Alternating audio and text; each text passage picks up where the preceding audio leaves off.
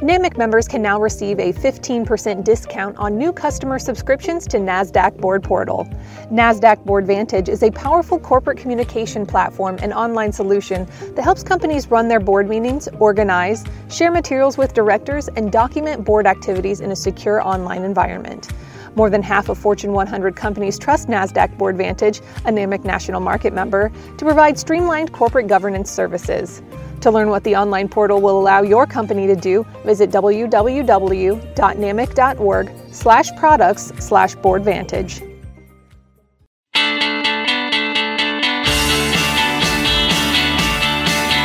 Hello, everyone, and welcome to an all-new episode of Insurance Uncovered. This podcast is produced by the National Association of Mutual Insurance Companies and is your source for insurance news and perspective from thought leaders in the property casualty insurance industry. I'm your host, Kathy Innes, and today we're uncovering historic flooding in South Florida, why the 1-in-1,000-year event may not qualify for federal emergency assistance, plus scenario testing our mutual future.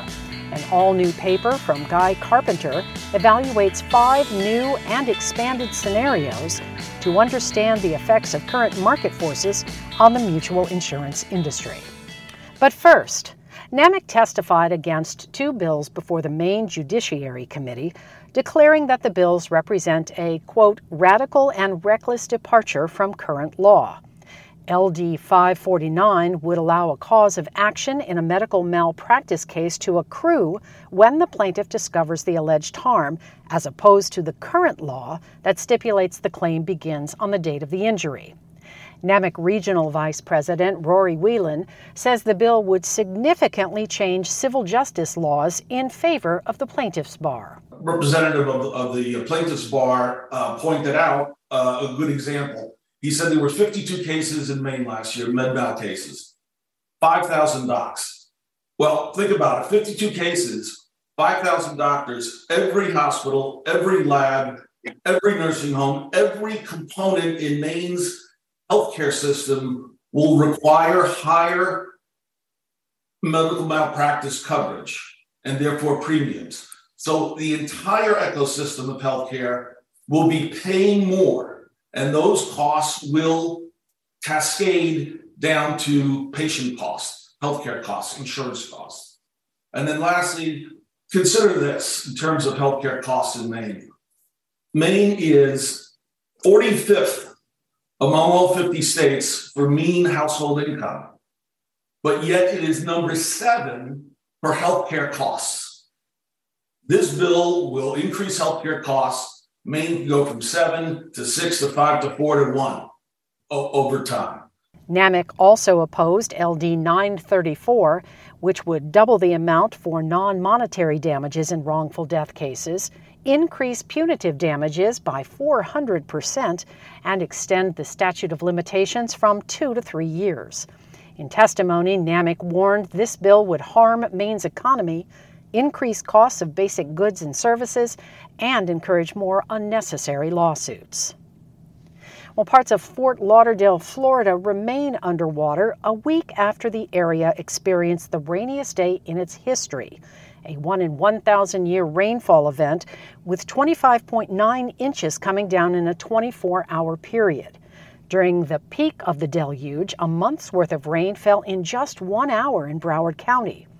Fort Lauderdale's average rainfall for April is 3 inches, and it's been nearly 25 years since the city totaled 20 inches of rain in an entire month. Florida Department of Emergency Management Director Kevin Guthrie says the area will likely not receive financial assistance from FEMA. Right now, this will most likely not be a FEMA reimbursable event. We have to get to $38 million to get to a point where we even qualify to request for a FEMA reimbursable event. That's $38 million for public sector expenditures, not private home expenditures, public sector expenditures. I don't think we're going to be there. From a homeowner standpoint, it probably will not be an individual assistance event. And the reason being is that's a much more complicated algorithm. But right now, we do not have any deaths. We have very few injuries other than the 2 that the mayor just spoke about. And then we also do not have destroyed homes. And when by destroyed in a flooding event, that water would have to get up to nearly the roof line for that home to be considered an actually destroyed event. We have a lot of houses, they're at the windowsill level, so we're talking about 40, 48, 50 inches, but we're not at 8-foot ceilings. So again, I don't expect us to be in an individual assistance major declaration. III reports that 72% of Broward County homeowners have flood insurance, one of the highest national flood insurance program take-up rates in Florida.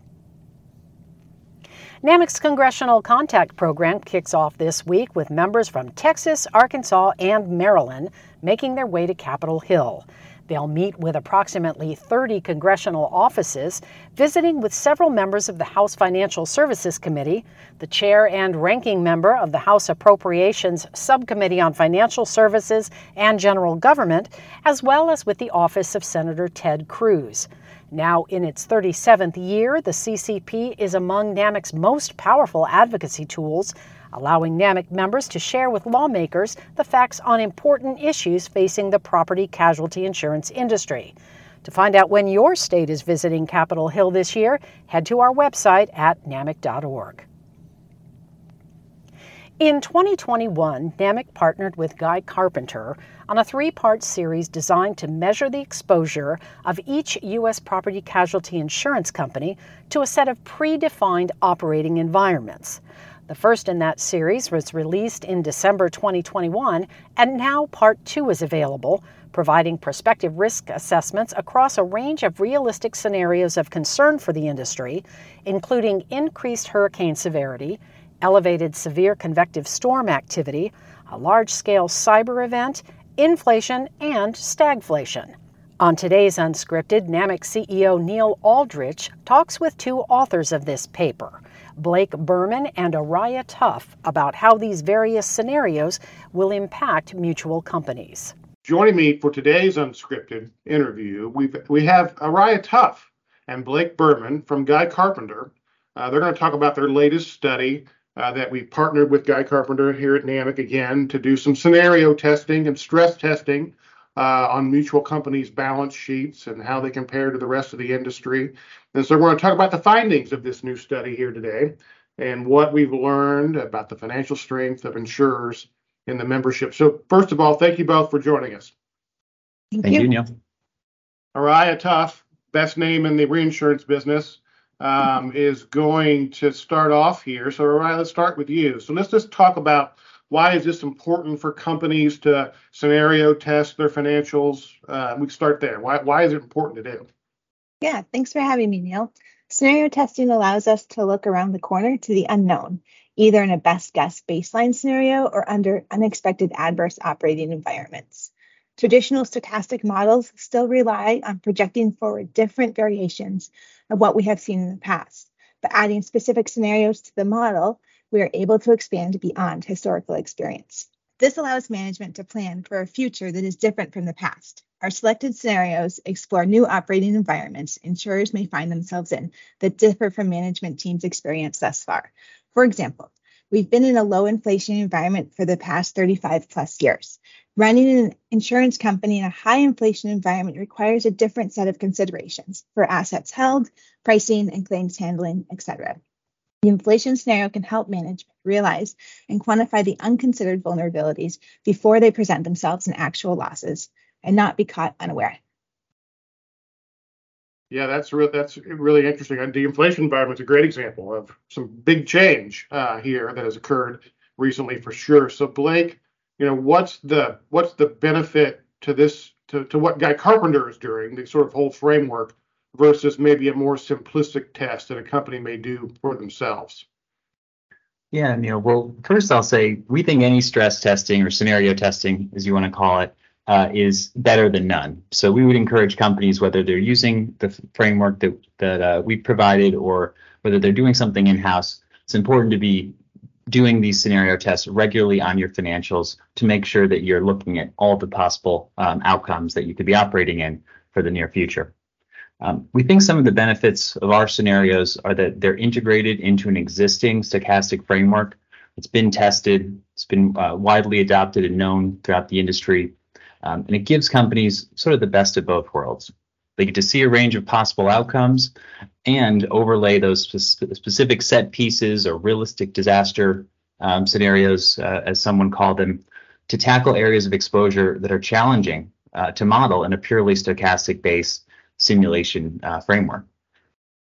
Some of the benefits that we've developed, and this is through work across a broader team over several years now, this partnership, is we're providing insight on not just the absolute impact of these scenarios on a company's balance sheet, but how they do relative to peers and how they do relative to some external bright lines, such as AM Best, the CAR score, which is very important for a lot of mutuals to manage too. When working with these scenarios, users also get to leverage the insights of subject matter experts. So folks within the fields of natural sciences, financial fields outside of insurance, looking at what's going on in the asset markets today, which is fairly unprecedented in the last few decades. So bringing in that additional insight can help gut check some of the company's management team's own assumption, particularly when you get to areas that are outside their wheelhouse of kind of the day-to-day P&C insurance operations. And then finally, having a stress scenario applied on top of an existing capital model allows for some easier comparisons of the types of what-if situations and decisions that company management could potentially face throughout the year. So as an example, if we can see continued stagflation throughout 2023, what's the likelihood that your net cat exposure might breach your tolerance? Or what if we're in a banking crisis environment? How likely is it that your BCAR will fall below a technical minimum that would trigger action from AM Best? If this happens, how many of your peers might be in the same boat? These are the types of considerations where having a probabilistic model and then overlaying deterministic scenarios can really help bring those decisions to the fore. That's great. So I know we have a really good podcast today when we've used the word stochastic twice already. So that's really going to be great, I know, for the listeners. But so Blake, let's stay with you. We changed a little bit of some of the scenarios that were looked at this time. So why don't you, I think you just described a couple of the scenarios that the study looks at. What did we change this time and why did we do it? Yeah, each year we scan the landscape and look at the horizon and see what's really going on in the industry and in the broader economy that could affect insurers. So the past couple of years, there's been a lot of awareness around cyber exposure and particularly silent cyber. In those cases, we've had many discussions with companies and making sure that they are on top of their risk, both intended and non-intended, from a cyber perspective. Recently, we've seen a marked increase in both the frequency and severity of CAT activities, particularly in the severe convective storm area. And that's had downstream implications on reinsurance costs. So this year, we're really focusing in on that increase in cost of CATs. What if that becomes a new normal? And standard operating expectation for carriers, how would they deal with that in this current environment that we're in, where reinsurance costs may be more dear? As we look to this year, some areas, continued stagflation is an area of focus as we see inflation remain high. If we kind of enter a slower growth economic period, what might that mean for carriers? That's definitely an area that we're highlighting as we conduct this year's analysis. And we've seen the introduction of a risk of a potential contagion banking financial crisis. So with what's going on in some of the major banks in the U.S., some of the liquidity drying up for smaller regional banks, how that could affect the overall economy and equity investments, as well as lower grade credit. Those are all considerations we're taking into account in our scenarios this year.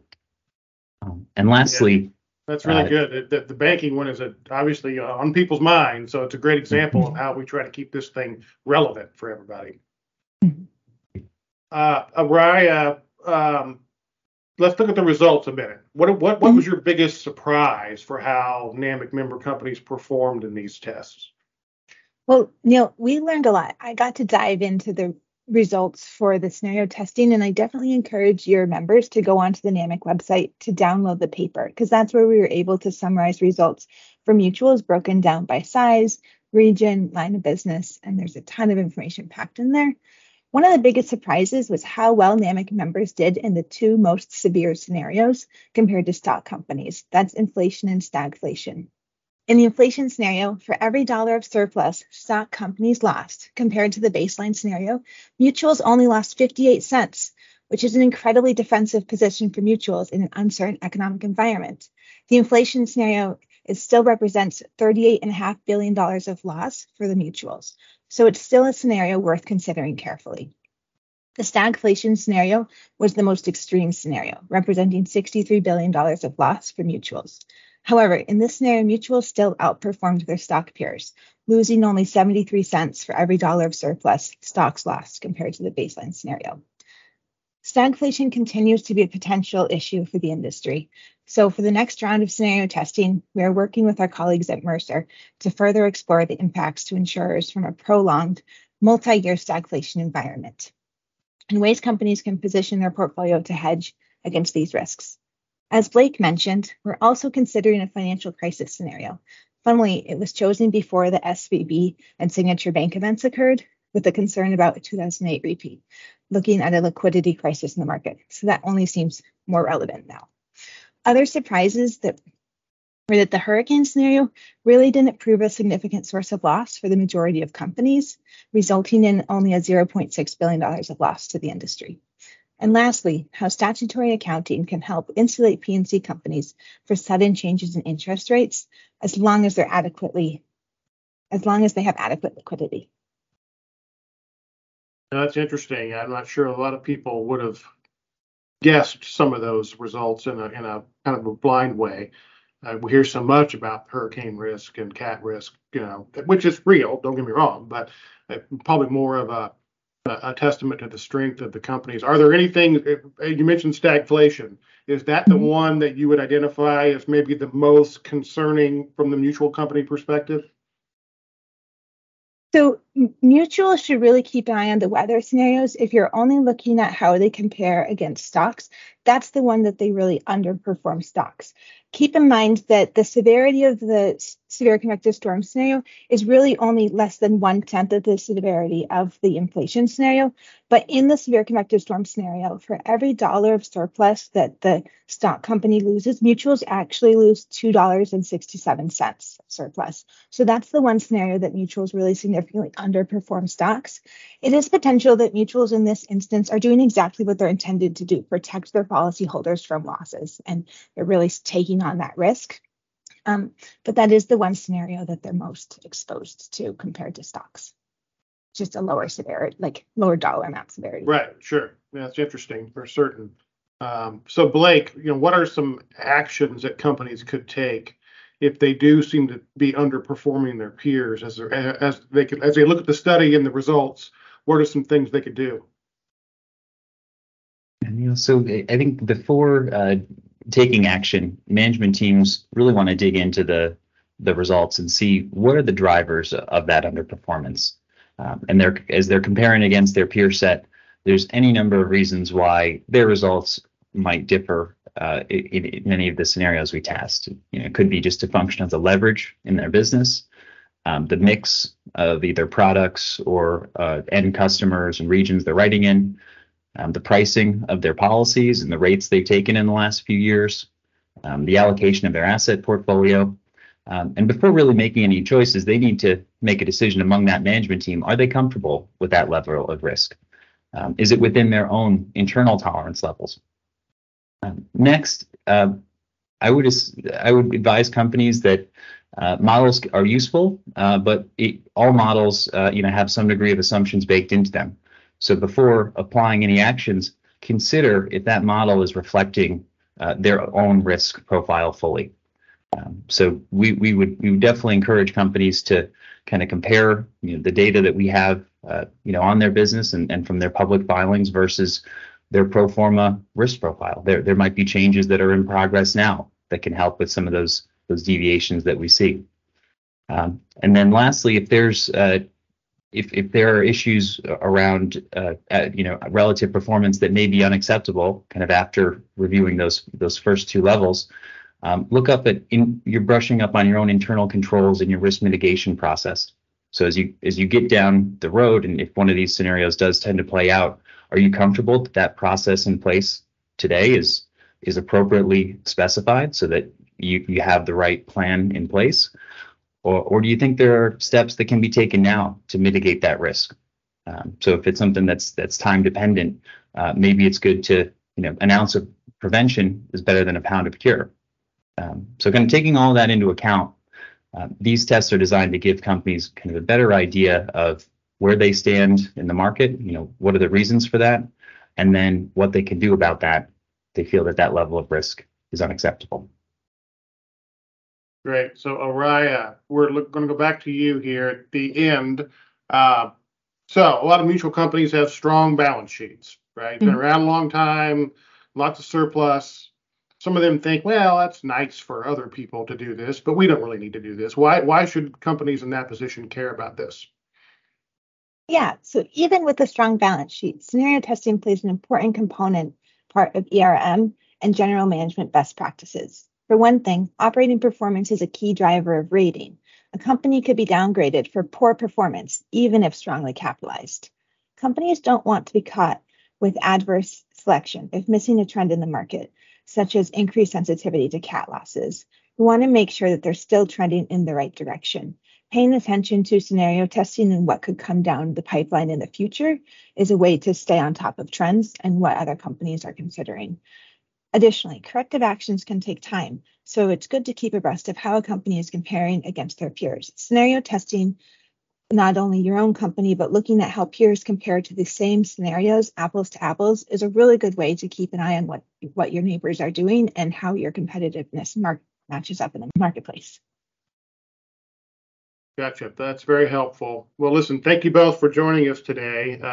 For those listeners, as we mentioned, you can find the report on the NAMIC website. You probably also can get it from Guy Carpenter as well.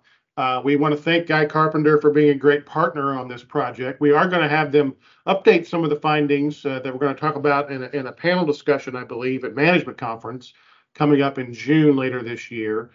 So those folks that are listening could also get some updates there, and we'll release them as well throughout the year as well. It's a great project for us. We're really happy you guys are partnering with us to do this work.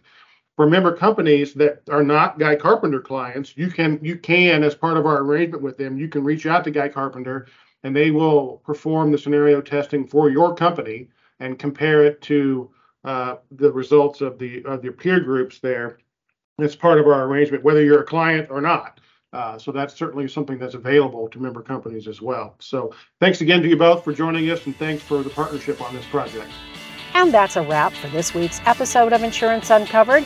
We hope you'll join us again on May 3rd for the next episode, bringing you more insurance news and perspective.